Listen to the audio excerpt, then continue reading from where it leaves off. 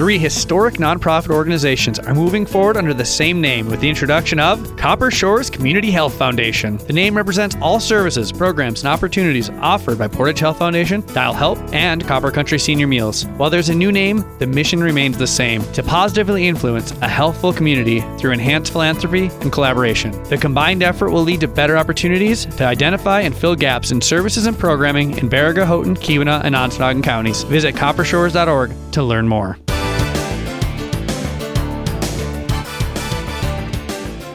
Welcome back to segment 2 of Copper Country Today. I'm Todd Van Dyke. Our program brought to you by the Copper Shores Community Health Foundation.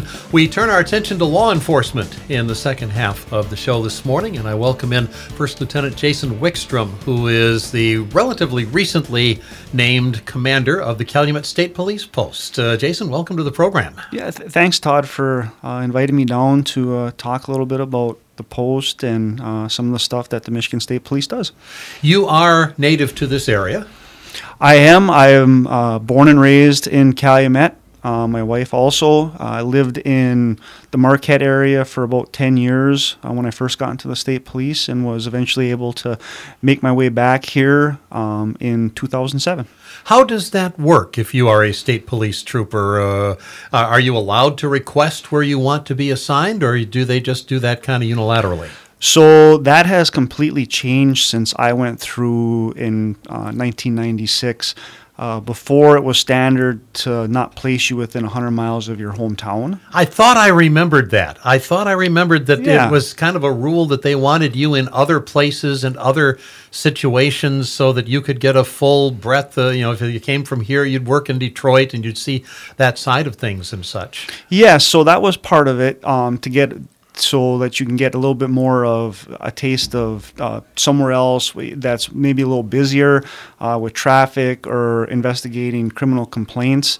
And maybe the flip side, the Detroit recruit comes up here so that they understand that life is different in this part of the state too. Yes, that is true. A big part of it is you've got a 21-year-old coming out of recruit school as a brand new trooper, not having them back in their hometown just because of everybody they know. So it's a little bit better if you're out somewhere else, learning how to deal with the public and deal with different situations, and then coming back. The department has changed that policy now because they feel that it's a better recruitment tool if you have the ability to come back to your hometown right out of recruit school. So that happens a lot more now than it ever did before. I had noticed that because they send me lists every time there's a graduation from trooper school. They send out lists to those of us in the media as to who has graduated and where they're being assigned. And I've been looking over the last few years, and typically we run a story about it on KeweenawReport.com. But this person from local is coming here. This person from local is coming here. This person from Central UP is going to Negaunee or someplace like that. Yes, and that's going to continue. They're going to try to do that as much as they can.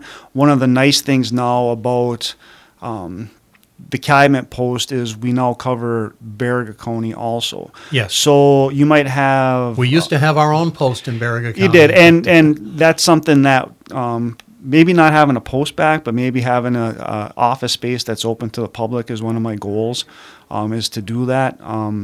But when you have a new troop come back to their hometown, say they're from Calumet, we have the ability to put them down in Baraga County, so there's a little bit of separation. Okay. Because there would have to be, I suspect, some pressure on a new recruit. All of a sudden, you pull over somebody you just graduated from high school with several years ago. You know people. There are supposed some temptations there. Yes, it's an uncomfortable situation, and the troopers are going to do their job, what they have to do. Yeah, but we are human.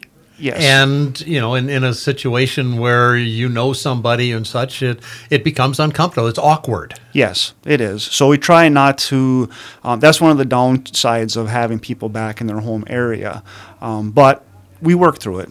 Well, and I would suppose there are some positives as well in terms of somebody not having to learn the map completely. They know where basically the major roads are, and their way around a little bit better than if I were suddenly picked up and dropped into downtown Lansing. Yes, absolutely. Yep. And they have, as part of the process, once you're, recruit school is 6 months long. So obviously they're preparing you for different stuff in recruit school. But then when you get out, the field training officer program, they have 17 weeks with a senior officer once they get to the post. So hopefully through that 17 weeks, you get into those awkward situations, and that senior officer helps you through them, so you're better prepared once you're out on your own. So the experience obviously gets transferred down. Yes.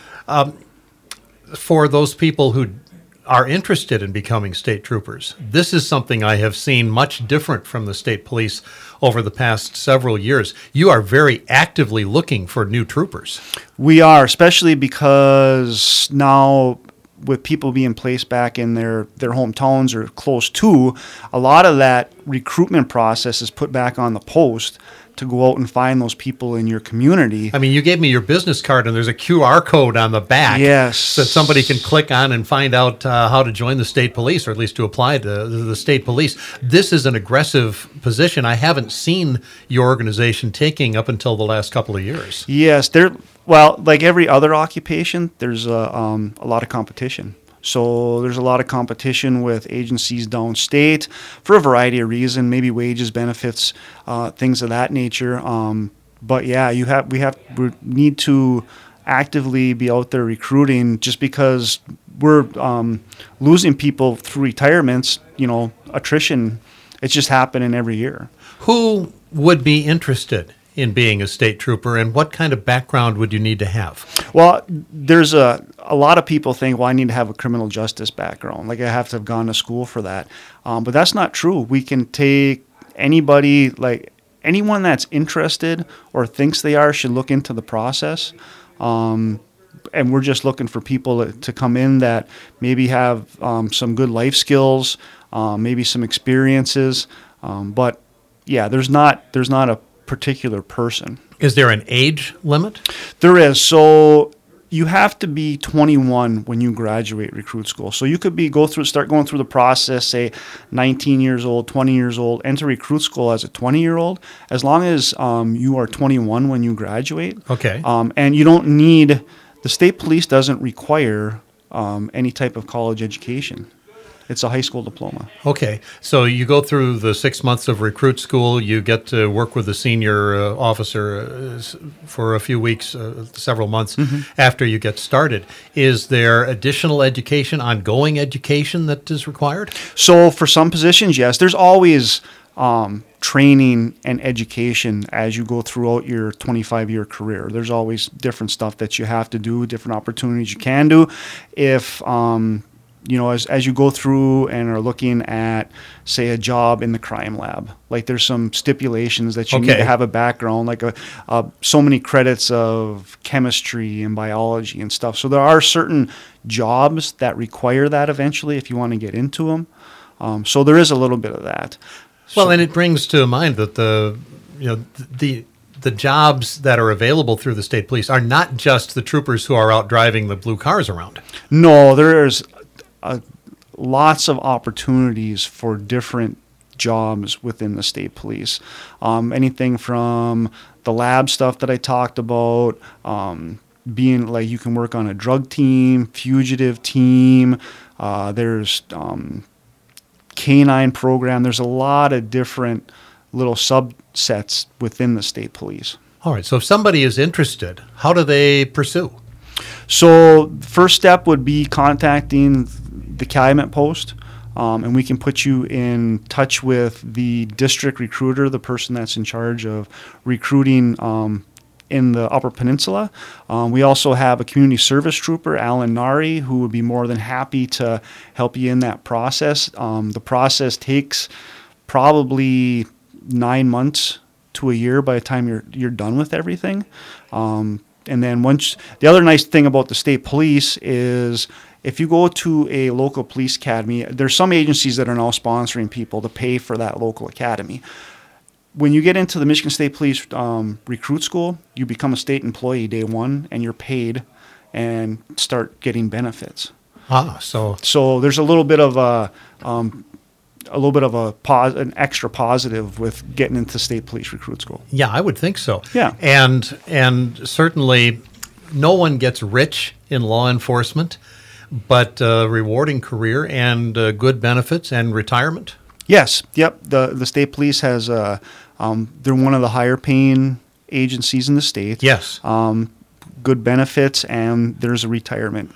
Well, and I think anybody who looks at law enforcement, I don't mean to demean any of our other law enforcement agencies or offices in the area, but I think most people look at you folks as being the cream of the crop.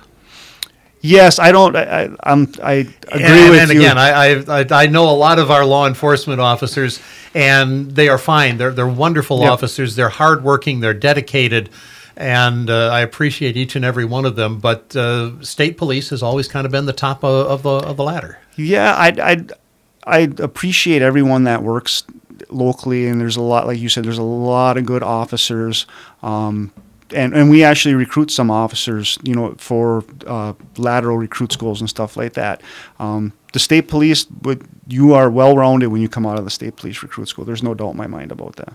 So I'm talking with First Lieutenant Jason Wickstrom. He's the commander at the Calumet State Police Post. What is the breakdown of responsibility? I mean, we have obviously our local police officers, municipal police officers, Houghton, Hancock, our other villages in the area. We have our sheriff's departments, Houghton County, Baraga County, Ontonagon County, Keweenaw County, and we have you folks. When do you take responsibility for an incident? So the local jurisdictions, Houghton, Hancock City, take they take care of their complaints within their cities. When it gets into a township, it's either going to be the state police from the Calumet Post, or it's going to be the sheriff's department, Houghton, Baraga, or Keweenaw County Sheriff's Department is how that works, or is dispatched. Because I think there's probably some confusion, because often we come on a situation, there's been a crash or something like that, and there's one of your cars, there's a car from this agency, a car from that agency. You do help each other out. Yes, all the time. And calls for service are answered by Negaunee Regional Dispatch. And what they do when you call 911, they receive that call, figure out where the address is, the jurisdiction on that. And if it's outside of one of the municipalities' police departments, then they pull for the closest car.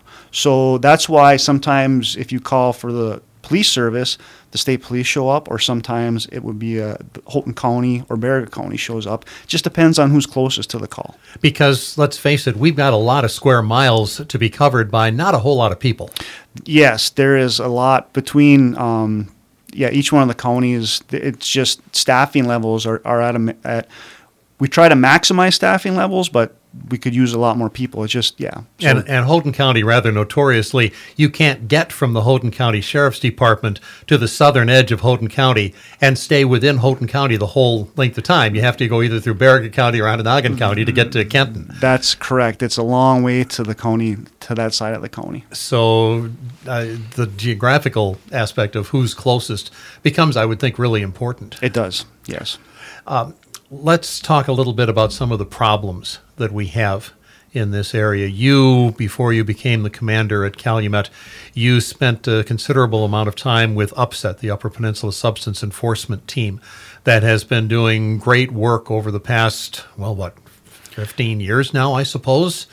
How old is that? So the UPSET West team, drug team, stood up in August of 2016. So just to give... And that's the one that focuses specifically on us in this region, UPSET West. Yes, that covers the 5 western counties of the UP. There's actually 4 UPSET teams in the UP. So UPSET East is based out of Sault Ste. Marie, UPSET North is based out of Marquette, UPSET South is based out of Escanaba, and then UPSET West is based out of Houghton. So the North-South team was back in the late 80s is when they started. Okay. And that was considered just one team, but they realized over the years that It was just logistically trying to cover that much area. Say you wanted to go and do an investigation in Ironwood, driving from Marquette to Ironwood just wasn't feasible. No, It's just that's too not a many good miles. use of time. Exactly. So Chief Donnelly from Houghton City PD, along with Inspector Dannison, came up with the concept of the Upset West team back in 2015, and the paperwork started going. And it took over a year to get approval, but then in August of 2016, Upset West was created, and I took over the day-to-day operations of that. Now, how many people are attached to that? There are 5 detectives and then a detective sergeant. And they work exclusively on drug issues in this area? Exclusively on the dealing and trafficking of drugs. Sometimes people think that we're out there looking for a drug user to arrest. That's not the mission of the Upset team. The mission of the Upset team is to go right after the dealers of the drugs. Yeah, and this is part of a change that we have noted in society in our approach to this over the past, particularly 5 to 10 years, that we start to understand that those people who are using meth and crack and things like that, they're more victims than they are criminals and don't need to be necessarily thrown into jail. Absolutely. I'm a firm believer. I know that people think that police officers want to throw people in jail, but after spending 6.5 years on the drug team, the need for substance abuse treatment is enormous. I would say that 75% of our drug dealers, the people that we do investigations and arrest, are addicts themselves. 75%. Are they really that many? Yes, there's that many. And a lot of them sell the drugs on the side just to support their habit. Like, they can't hold a job down. So they need to have a continuous supply of money in order to support their habit. And so they sell. Like, they'll go and buy a larger quantity, keep some for themselves, and then they sell the rest so they can buy more.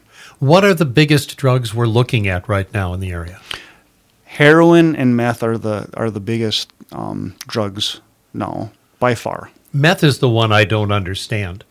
I mean, I look at what's in it, and I'm thinking, drain cleaner and bleach and stuff like this. Yeah, I'm going to put that in my body, but there are people who obviously are attracted to it.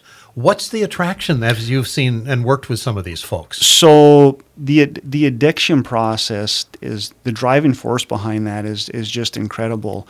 They talk about the first time that you do heroin or the first time that you do meth, the high that's created from that, you're never able to achieve again. And so what ends up happening is you chase that for the rest of your life while you're using drugs in order to try to get that back. And there are chemical changes in the brain. We now know that there are physical chemical changes that take place that we really don't know how to reverse. Yes, there's permanent damage done. Absolutely. Heroin and meth are kind of on the opposite ends of the spectrum in terms of what they do to the body. On the street, heroin's called down because it basically, you take it and then you go unconscious. It mellows you. It mellows you out, but to a point where it shuts down your respiratory system and you can die. Meth on the street is called upper, and that stimulates you, and so heavy meth users can be up for 2-3 days straight at a time as they're using it. Yeah, and what a physical toll it takes on you. I've seen the before and after pictures of people who have become addicted to meth, and it doesn't take too long to make you look a whole lot different. Yes, you do. It's very distinct. You lose all your teeth because of the chemicals that from the meth as you smoke it, because that's usually how people take it, is through a glass pipe, and it takes a toll on you. Where do these drugs come from? Heroin obviously has to start someplace else. I don't think we're growing poppies here. No. In the copper country, but meth could be made here. Is it being made here? No. So when people talk about a meth lab, like the traditional meth lab that would be around here is something called a one pot. And basically that's just a empty 12-ounce Gatorade or pop bottle where people go to the drugstore, the hardware store, and buy those components you had talked about earlier. And they'll make it, and it takes a couple hours to try to make the meth. All you're getting out of that is 2 or 3 grams of finished product. So that's not going to last the drug user a whole lot. It's only maybe a day and a half. The majority of meth and heroin comes from labs in Mexico, the cartels down there.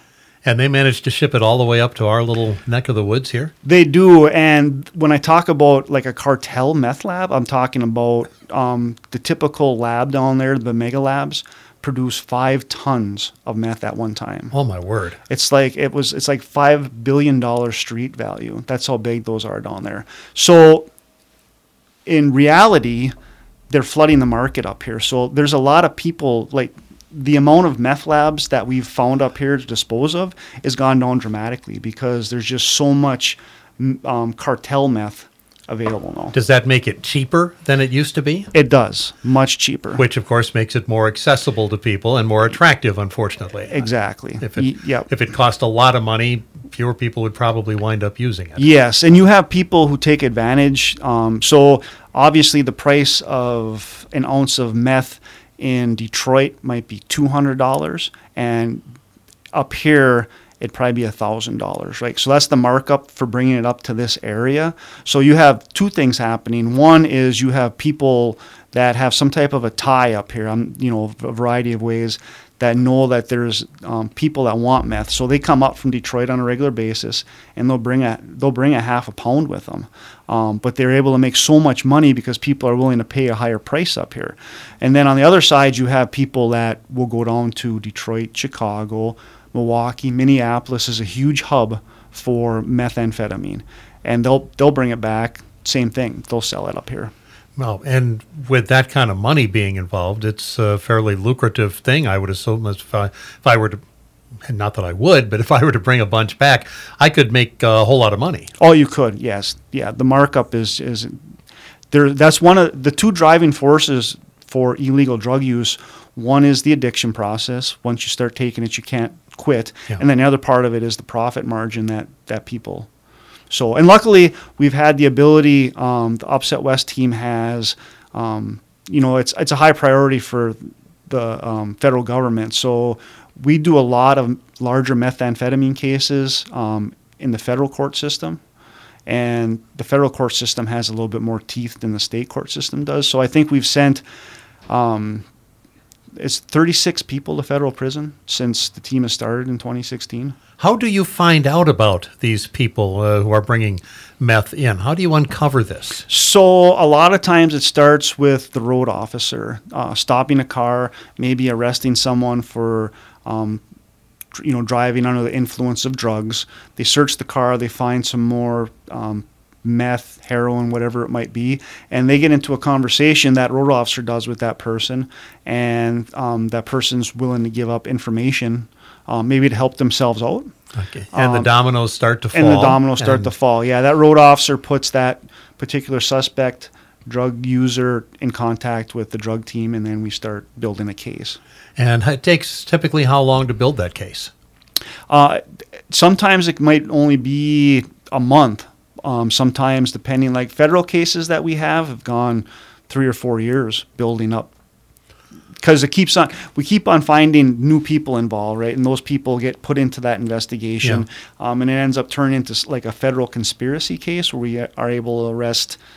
Well, it was in Baraga County 18 months ago.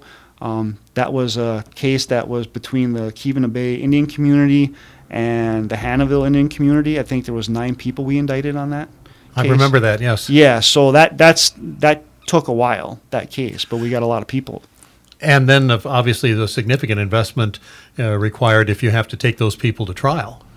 Yes, and on the federal side, there's a lot of prep work and organization, and a lot of times, there's a federal courthouse in Marquette, but a lot of times these suspects might be down in the Grand Rapids area, and so I've got we're having court down in Grand Rapids, we're having court in Marquette.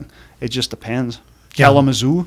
Yeah, that takes your people off the street. It does. For a considerable period of time. Yes. Suppose I knew of something. Maybe I saw suspicious activity at a house in my neighborhood, or know of somebody who seems to be using or selling.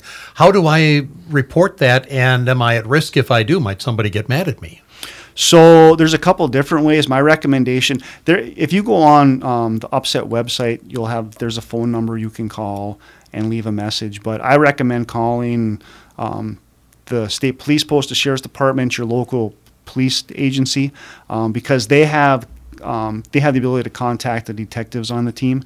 So that would be the best way to do it. And then you can be anonymous if you want. That's not a problem. We get that all the time. So in case you're concerned about someone finding out that you're giving information. All right.